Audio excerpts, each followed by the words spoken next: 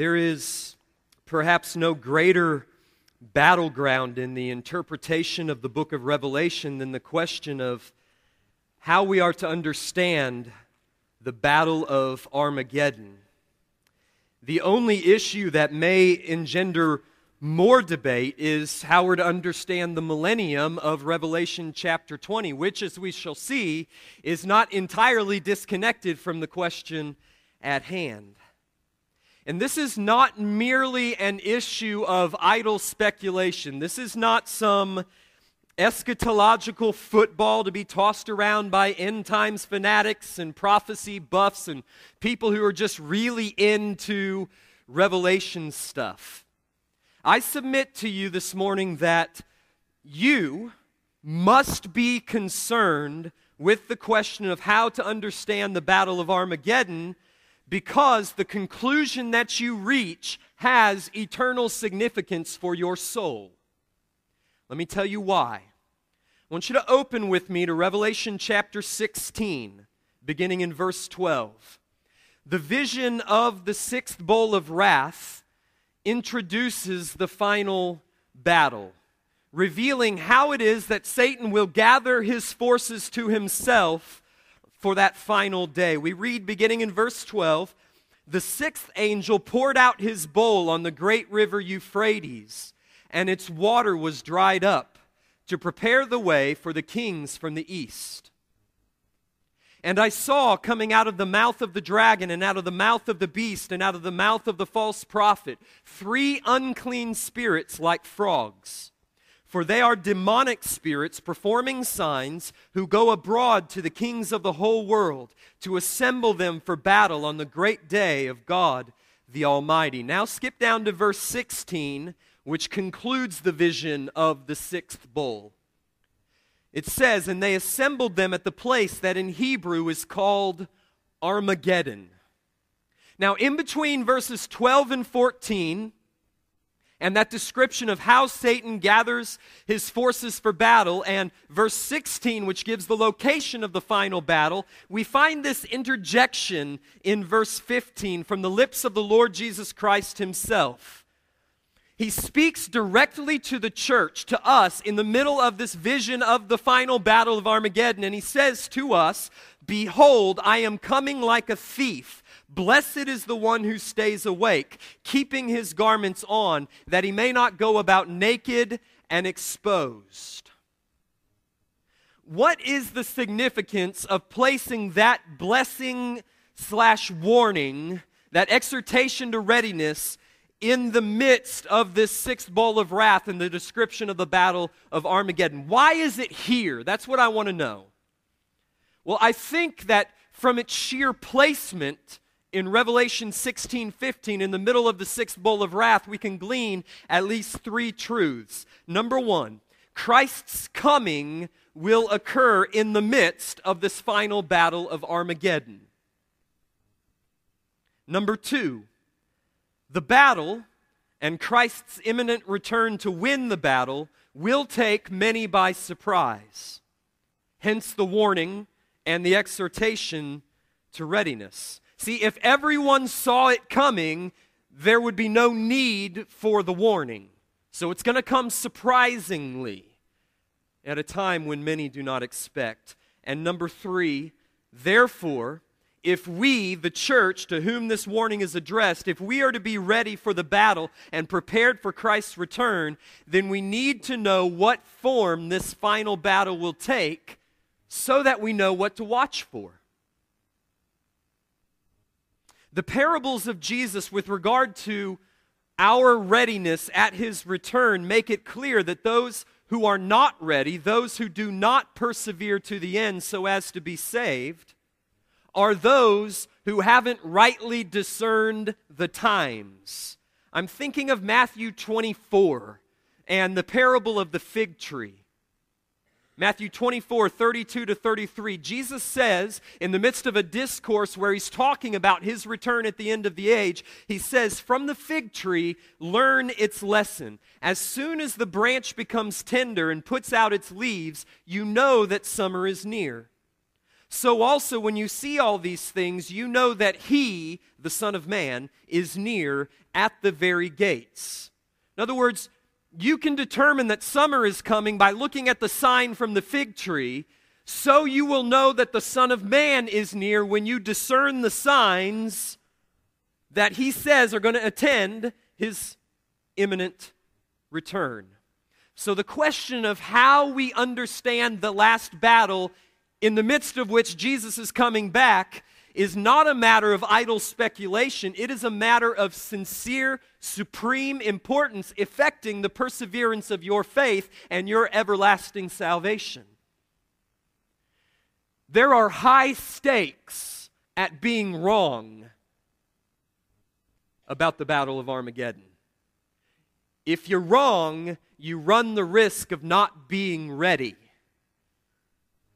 So I plead with you for your attention this morning as we try to make some biblical sense of the witness to this final battle, lest it come upon us suddenly and unexpectedly, and we be found among those who are unclothed, unarmed, and unready on the day of Christ's coming. I don't want that to be true for any of you. So give me your attention this morning. This is, I recognize, going to be a detailed sermon. But apply your attention, apply your heart to the truths we're going to unpack today. There are two views of this text that dominate modern evangelicalism. I'm going to explain the first view from the commentary of what is probably its ablest defender alive today, Dr. John MacArthur. Now, I'm choosing John MacArthur primarily because he's not some end-time whack you'll find on the Trinity Broadcasting Network or Daystar. Although I do not agree with his approach to Revelation, John MacArthur is, I want to be clear on this, he is a sound expositor, a godly pastor, and a man whom I greatly admire and respect. MacArthur takes a literal approach to Revelation, meaning that in general, he takes the visions that we see in this book at face value and does not view them as symbolic. So, for instance, in Revelation chapter 7 and chapter 14, when John sees the 144,000 from the 12 tribes of Israel standing before the Lamb on Mount Zion, MacArthur takes that as a literal 144,000 Jewish evangelists from the literal 12 tribes of Israel standing atop the literal Mount Zion in Israel, in Jerusalem. MacArthur also takes a chronological or sequential approach to his study of Revelation, meaning that he sees the visions occurring in a generally chronological order, a sequential pattern, during a literal 7-year tribulation period. And so MacArthur sees the battle described in Revelation chapter 16 as necessarily distinct from the battle described in Revelation 20. In his view, Revelation 20 takes place after Revelation 16, therefore it's a different battle which takes place later. All right, I take a literary approach to the book of Revelation, meaning that I believe that John was writing within a particular literary genre or type of literature known as apocalyptic literature, which employs symbolic images and visions to reveal theological truths. Therefore, when I see the 144,000 of Revelation 7 and 14, I see an innumerable multitude from every tribe, tongue, people, and nation, the entire company of the redeemed, who are described as being from the 12 tribes of Israel because the New Covenant views the redeemed as the true sons of Abraham, the true Israel of God. And Mount Zion in the New Testament does not refer to the literal Temple Mount in Jerusalem, but rather to the city of the living God, the heavenly Jerusalem, the city that has foundations, according to the book of Hebrews, the city that God has prepared for them that love Him. Hebrews 11:10, Hebrews 12:22, Hebrews 13:14. So MacArthur takes a literal approach. I take a literary approach. He takes a chronological approach, and I take a cyclical approach. Meaning that I believe that the visions are not arranged chronologically. I believe that they rather are vision cycles, 7 of them to be exact, that portray the same events within the same time frame, the time frame of the last days between the first coming and the second coming of Christ, the days of tribulation. And it portrays them in 7 different ways from 7 different angles, but it's the same events in the same time frame. Therefore, when I view the battle described in Revelation 16 and see that it uses almost exactly the same language as the battle described in Revelation 20, I say it's the same battle. This is why MacArthur takes a very literal approach to the Battle of Armageddon.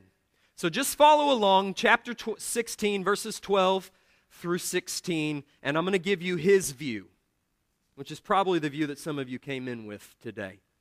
The great river Euphrates, verse 12, is the literal river which runs in a generally north-south direction for 1,800 miles from Mount Ararat in modern-day Turkey down through Syria, down through Iraq, and empties out into the Persian Gulf. The Euphrates River once formed the eastern boundary of the promised land of Israel. And MacArthur believes that at the end of the tribulation period, the Euphrates will be literally dried up. It will evaporate to prepare the way for a literal multinational invading army from the east. Could be Iran or Russia or China or all 3. MacArthur's too cautious of an expositor to speculate. Others are not nearly so careful. But much as the parting of the Red Sea led to the destruction of Pharaoh's army, so will this drying up of the Euphrates lead to the destruction of the army of the Antichrist or the beast. This multinational invading force will be gathered by the power of deception and signs and wonders, verses 14 and 15, performed by the demonic spirits that are sent out by the dragon, the beast, and the false prophet. MacArthur says that this multinational force from the east will invade Israel and will assemble at a place called Armageddon, verse 16, which in Hebrew is really a combination word, Har meaning mountain and Magedon meaning Megiddo or the plain of Megiddo. That's a plain about 60 miles north of Jerusalem where some of the most important battles in Israel's history took place. This is where Barak defeated the Canaanites and where Gideon defeated the Midianites, Judges 5 and 6. According to MacArthur, the word Har in Hebrew can also be translated hill country. And so MacArthur speculates that the final assembly of this multinational army will take place in the hill country which surrounds the plain of Megiddo, or as it's known in the Old Testament, the Valley of Jezreel. Who will this multinational invading force be assembled to fight? According to MacArthur, they are invading the reconstituted and recently converted nation of Israel. MacArthur believes that the nation of Israel, which was reconstituted in 1948, will be converted to Christ in the aftermath of the great earthquake, which occurs sometime in the middle of that 7-year tribulation, as promised in Romans 11:26 and as recorded in Revelation 11:13. So when MacArthur, in the middle of Revelation, which therefore is in the middle of the 7-year tribulation, when he reads this, 11:13, and at that hour there was a great earthquake, and 1/10 of the city fell. 7,000 people were killed in the earthquake, and the rest were terrified and gave glory to the God of heaven. He interprets that as some of the people died, 1/10 of the city died, and 9/10 of the city were converted to faith in Christ.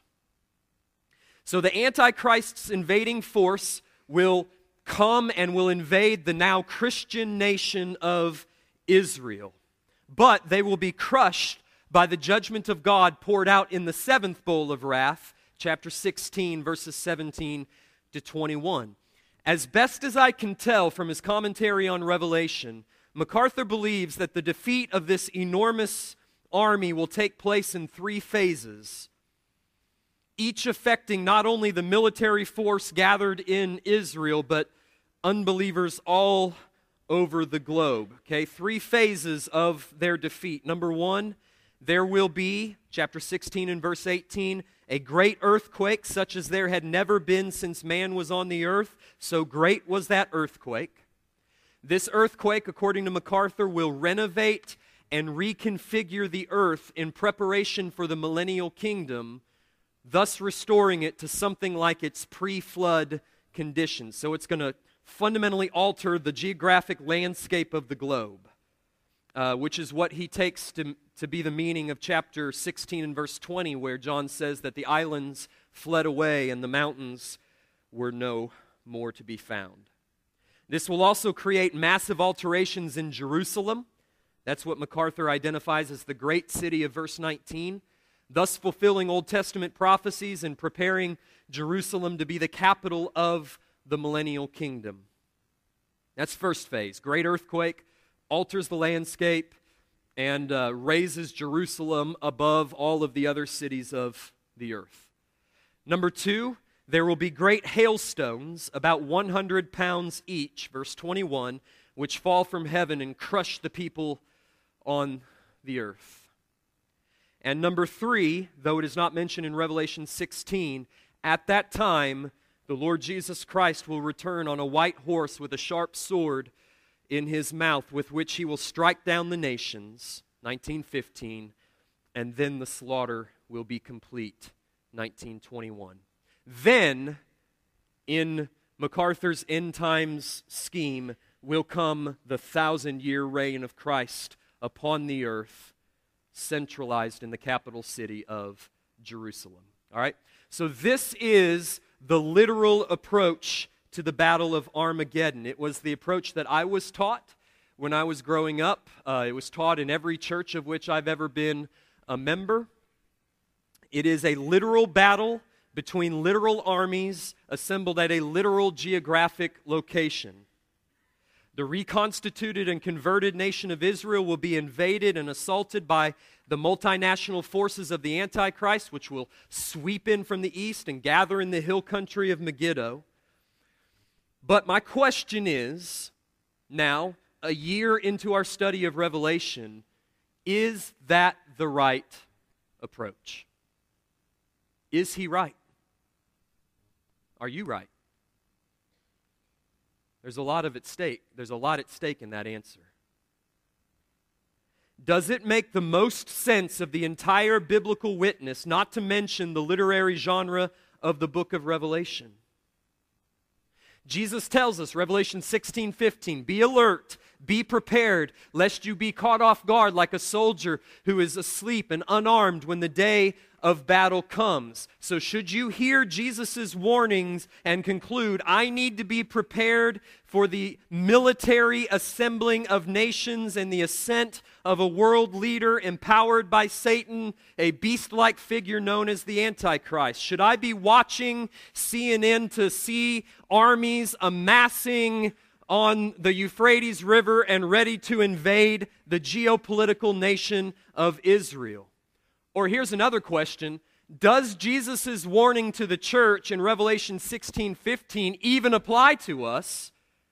Since in MacArthur's end-time scheme, the church is going to be raptured out in Revelation 4 and aren't even going to be there in Revelation 16. Why are we even wasting our time with Revelation 16?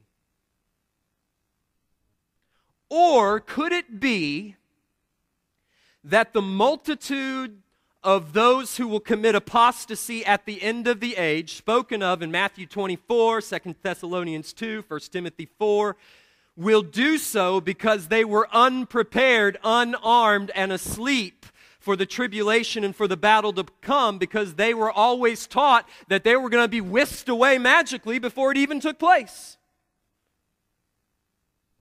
And therefore, when it came and they were found asleep and unarmed, they were ashamed and they walked out of the camp of the saints to join the camp of the beast, took his mark so as to save their life and lose their soul.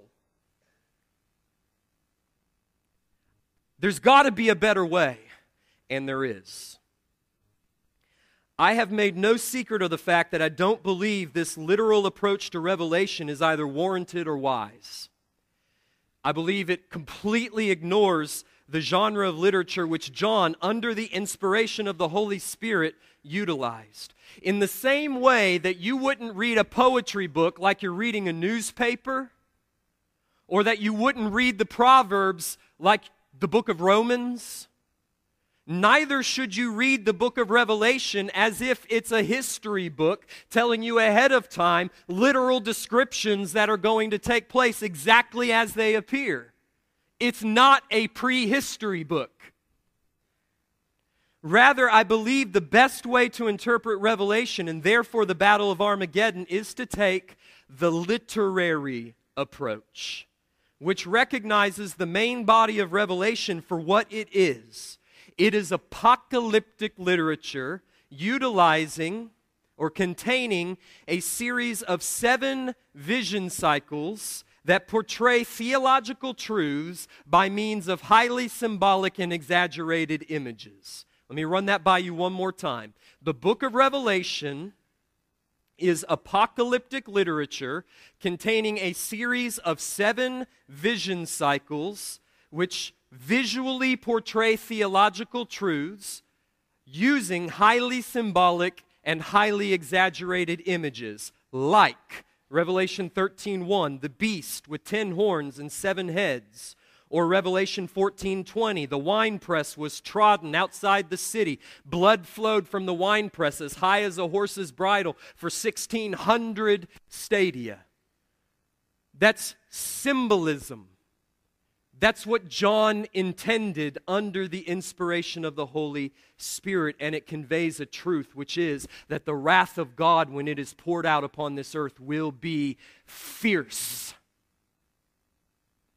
To ignore this fact and treat the symbols as literal descriptions is to miss the point entirely, and we don't want to do that. We want to rightly divide the word of truth and take the Bible for what it is in the genre of literature that it is delivered to us. You read Gospels as Gospels. You read letters as letters. You read history as history. And you read Revelation as symbolic.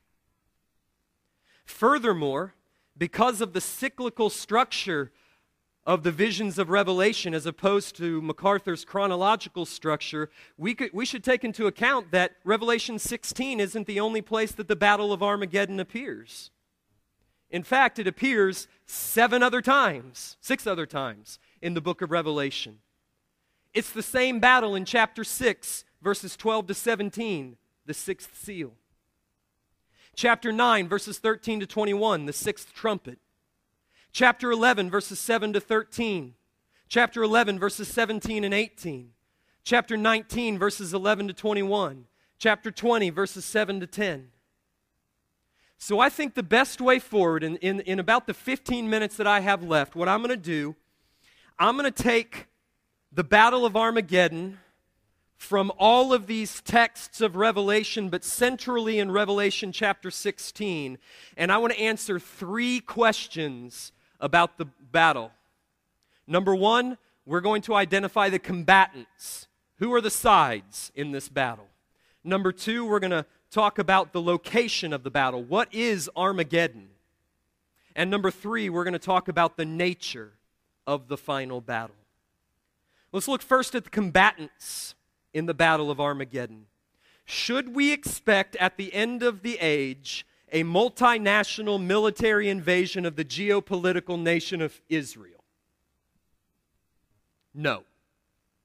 Next question. No, I'm kidding. Let's look again at Revelation 16:12. The 6th angel poured out his bowl on the great river Euphrates, and its water was dried up to prepare the way for the kings from the east. All right? So the kings from the east are coming. Who are the kings from the east? Well, John continues in verses 13 and 14.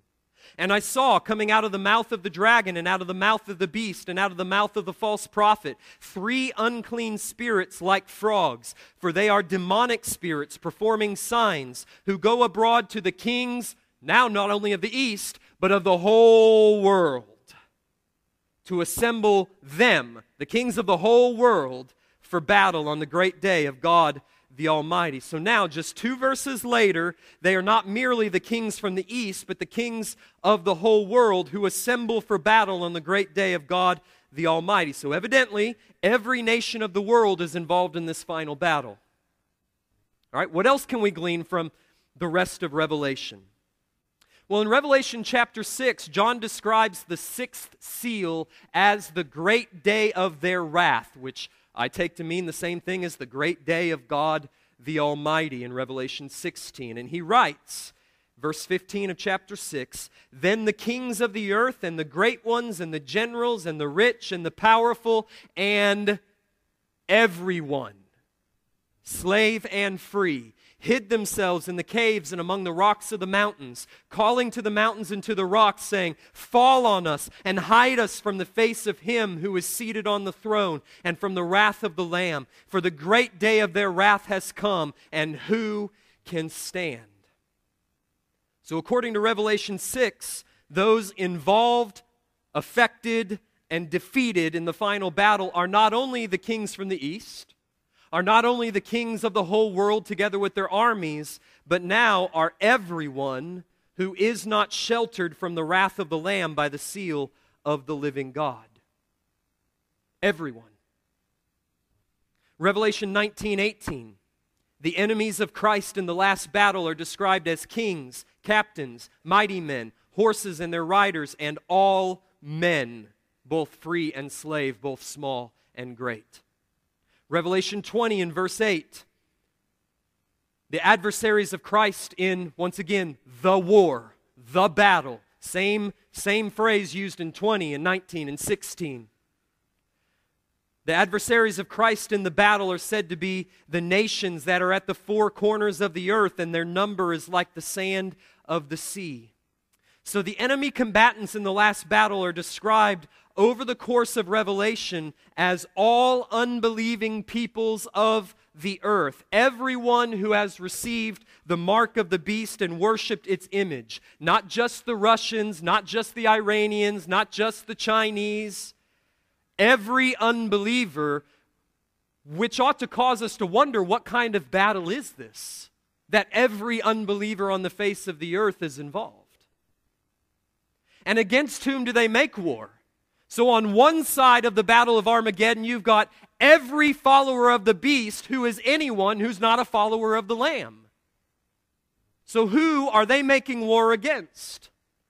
Let me just roll through this real quick. 11:7, "And when they are the 2 prophets which symbolize the church and its prophetic witness to the world. When they have finished their testimony, the beast rises up from the bottomless pit to make war on them and conquer them and kill them." So the church is made war upon. Chapter 12 and verse 17, "Then the dragon became furious with the woman," that's the corporate church, "and went off to make war on the rest of her offspring," that's the individual saints, "on those who keep the commandments of God and hold to the testimony of Jesus." Chapter 13 and verse 7, "Also it, the beast, was allowed to make war on the saints and to conquer them. And authority was given it over every tribe and people and language and nation. And all who dwell on the earth will worship it, everyone whose name has not been written before the foundation of the world in the book of life of the Lamb that was slain." Chapter 17, verse 14, "They, the beast and the 10 kings, will make war on the Lamb, and the Lamb will conquer them, because he is King of kings and Lord of lords, and those who are with him are the called and chosen and faithful." In other words, the saints. Chapter 19 and verse 19, "And I saw the beast and the kings of the earth with their armies gathered to make war against him who was sitting on the horse," that's Jesus, "and against his army," that's again the saints. Chapter 20 and verse 9, "And they marched up over the broad plain of the earth, and they surrounded the camp of the saints and the beloved city, but fire came down from heaven and consumed them." It's the same from the beginning to the end of Revelation. Those whom the beast and his armies, that is, all who bear his mark and worship his image, all unbelievers, those whom they make war against are the prophets, the 144,000 who are sealed, the armies of heaven, the church of Jesus Christ, the saints who bear his name and his Father's name on their forehead. In other words, us. The beast and his followers will make war on the Lamb and his followers, the church. That's why Jesus says we must be ready, vigilant, armed, and dressed for battle. It's coming to you. So beginning with this fundamental truth that the final battle is between the armies of the beast, unbelievers, and the armies of the Lamb, believers, where is this final battle to take place? Well, Revelation 16:16 says this, "And they assembled them at the place that in Hebrew is called Armageddon." I think that's a symbolic location. I think the final battle, as we will define it momentarily, will take place in every nation of the world. I'm going to give you 7 reasons why. So listen fast. Buckle your theological seatbelts. Here they are. See if you agree. Reason number 1. As I mentioned earlier, in Hebrew, Har-Magedon, Armageddon, translates to the Mount of Megiddo. But Megiddo is actually a plain. It's really a valley. 60 miles north of Jerusalem, where nothing exists that even resembles a mountain, which I think points to its symbolic nature. Reason number 2. The plain of Megiddo is laden with Old Testament significance as the place where the enemies of God met their destruction by God's miraculous intervention, as in the Canaanites, Judges 5, and the Amalekites and Midianites in Judges 6. Number 3, well, let me say this. It would therefore seem natural to me to symbolically stage the final battle between the people of God and the enemies of God in the location where battles of that sort took place in Israel's history. All right, number 3. Most Old Testament prophecy places the location of the final battle not at Megiddo, but at Jerusalem and Mount Zion. Joel 2, Micah 4, Zechariah 12 and 14. Number 4, John himself describes the location of the final battle as the city, that is Jerusalem, in chapter 14 and verse 20. The great city, that is Sodom/Egypt/Jerusalem, in chapter 11 and verse 8. And the beloved city where the saints are encamped in chapter 20 and verse 9. So where's it going to take place? Does it take place at the city or does it take place at Megiddo? Or are both of those symbolic locations? Number 5, in New Covenant imagery, Mount Zion and Jerusalem, where chapter 20 locates the battle, are symbols of the abode of the saints, as in, for instance, Hebrews chapter 12. But you have come to Mount Zion and to the city of the living God, the heavenly Jerusalem. The heavenly Jerusalem. He says to the Jewish Christians gathered in Rome, you have come. They're geographically in Rome, but he says, you have come to Mount Zion, that is, to the heavenly Jerusalem. That's the way the New Covenant uses the language of Zion, and it's used the same way in the book of Revelation. It's not a geographical location, it's a spiritual location. Wherever the church is gathered, on earth and in heaven, is Zion. Number 6, in Ezekiel 38 and 39, the enemies of God, the shadowy figure known as Gog of Magog, we'll get to him in just a few weeks. They come from the uttermost parts of the earth. They march across the Euphrates River with an innumerable multitude, and they march against Israel to be suddenly defeated by God. This is the prophecy of Ezekiel for the end times. Ezekiel 38:22. With pestilence and bloodshed I will enter into judgment with him, and I will rain upon him and upon his hordes and the many peoples who are with him torrential rains and hailstones and fire and sulfur. All right, what does that mean? Ezekiel, God prophesying through Ezekiel says, at the end of the age, Gog of Magog, whoever that is going to come. Their numbers are going to be like the sand of the seashore. They're going to march on Israel, and when I bring them into my land, I'm going to pour down fire and sulfur on them. And I'm left, what does that mean? But I don't have to wonder, because John, the New Testament interpreter of that Old Testament image, tells me. He takes that image and he says, here, church, here's what it means.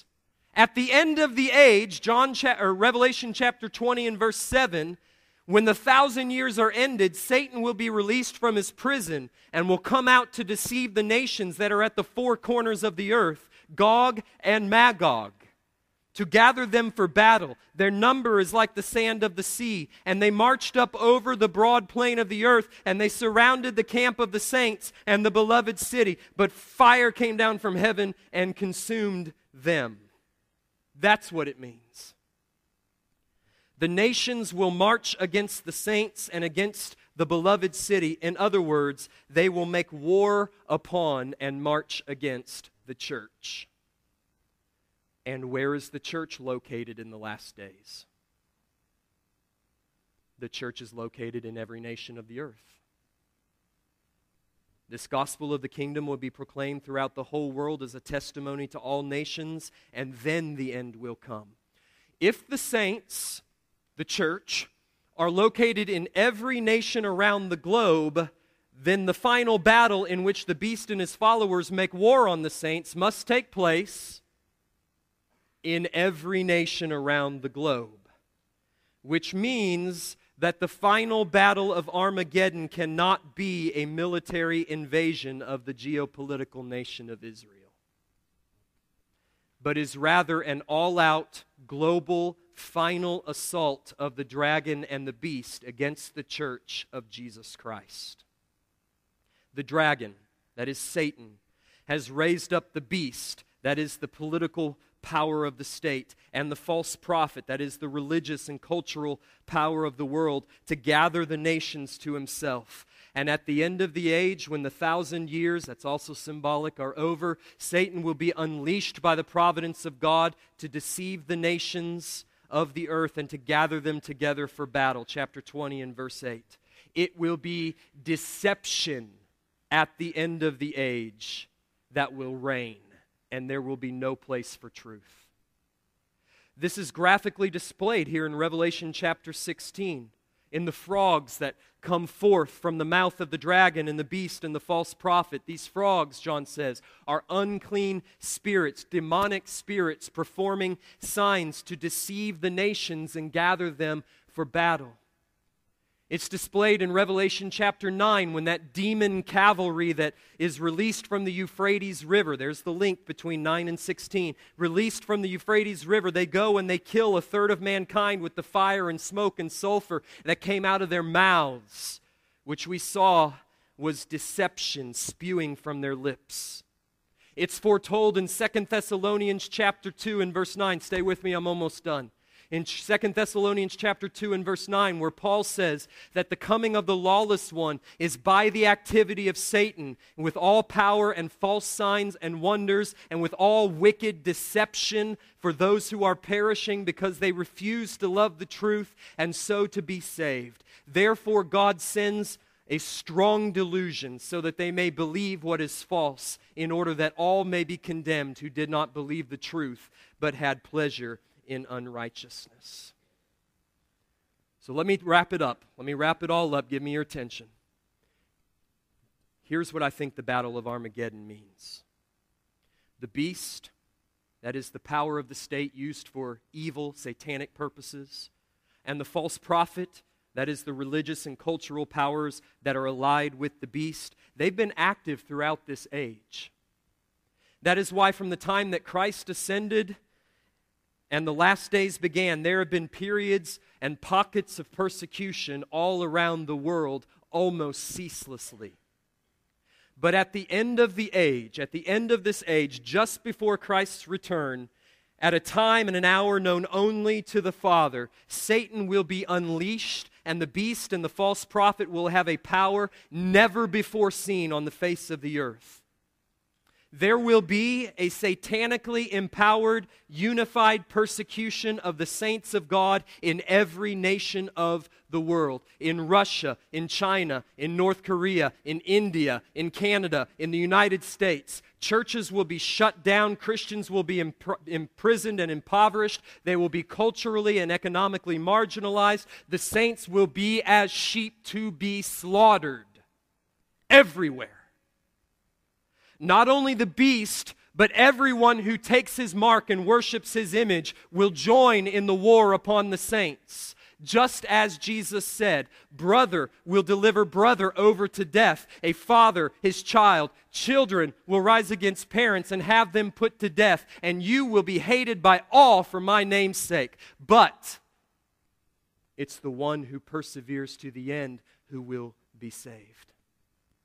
The final battle will be a war upon the church, not with swords of steel, but with swords of truth and deception. And it will bring persecution of an extent and an intensity such as the world has never before seen. That's why Jesus says in verse 15, be ready. Clothe yourself in the armor of truth. The power of deception will be exceedingly strong. The threat of death will be imminent upon the church. And many, many, many within the visible church, and I pray none of you, but many within the visible church will be found sleeping, naked, and exposed. And when the hour comes and they're faced with the deception, confess Christ or lose your life, they will abandon the camp of the saints. They'll go over enemy lines in order to save their life, and they will lose their soul. And Jesus says, don't let that happen. Be looking for it. Be alert. Be aware.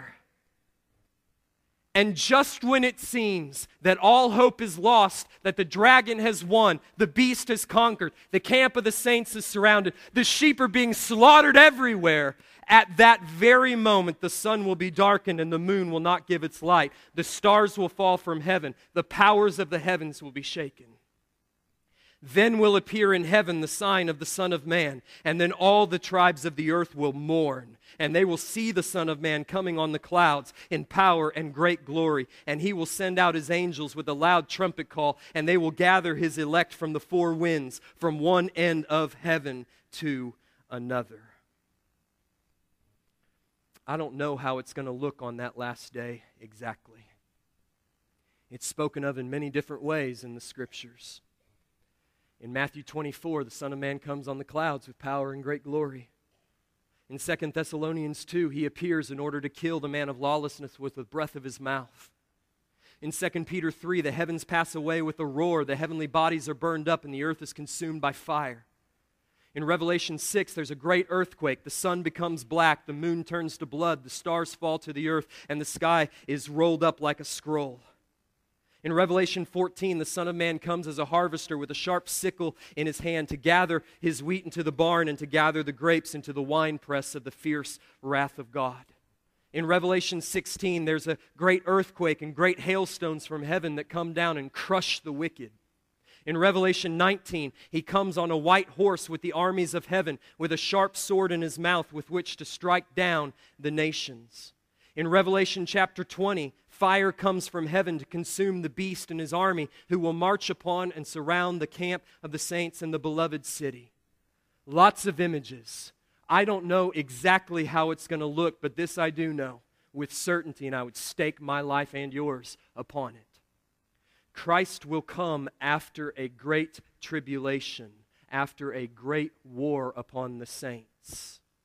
And when he does, he will rescue his faithful elect, and he will bring fierce wrath upon the rest of mankind. He will raise the dead for judgment, the believers to everlasting life, the unbelievers to everlasting condemnation. He will dissolve this present created order, and He will bring forth a new creation, and then He will dwell forever with His redeemed people in everlasting joy in a new heaven and a new earth. And the only question that I have by way of application this morning is, will you be among them? Will you be among the awake and alert and the ready? Or will you be among those who have been lulled to sleep, made drowsy by the deception that is even now encircling this entire globe? Whether you are among them depends entirely on whether you stay awake and keep your garments on. I have preached this message with the aim to alert you and awaken you to what is to become, to what is beginning even now. And all I can do at this point is to pray that God would give you ears to hear. So that's what I'm going to do. We're out of time this morning. I'm going to pray for you, and then we're going to close. Are you awake? Are you alert? Do you belong to Christ? Are you prepared to stand on the truth when all the world abandons you? We need to pray.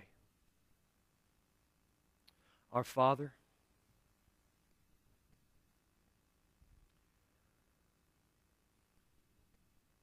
I pray for every person here. This has been a different morning. The flow of the service has been different. We've had some technical distractions we don't normally have. But I believe that you have answered my prayer that the word would still come with power. There is coming a battle, and that battle will be fought upon the battleground of the truth of Scripture, the deity of Christ, the necessity of faith, the resurrection and judgment to come. I pray right now for your saints. I pray that they would remain alert, awake, armed for the battle. That's what we try to do every week, week in and week out. We try to awaken and arm your saints. And I pray for any here who would be in the congregation, wandering in this morning. Maybe they've been coming for a while. Maybe this is the first time. And by your Spirit, something clicked. And they now know what truth is and that they've been on the wrong side of it. Would you bring them to faith. Bring them to confidence. Bring them to a steadfast stance on the truth of Scripture. Lord, prepare your saints for what is to come, that we, unlike so many, would persevere to the end and so be saved. I ask this in Jesus' name. Amen.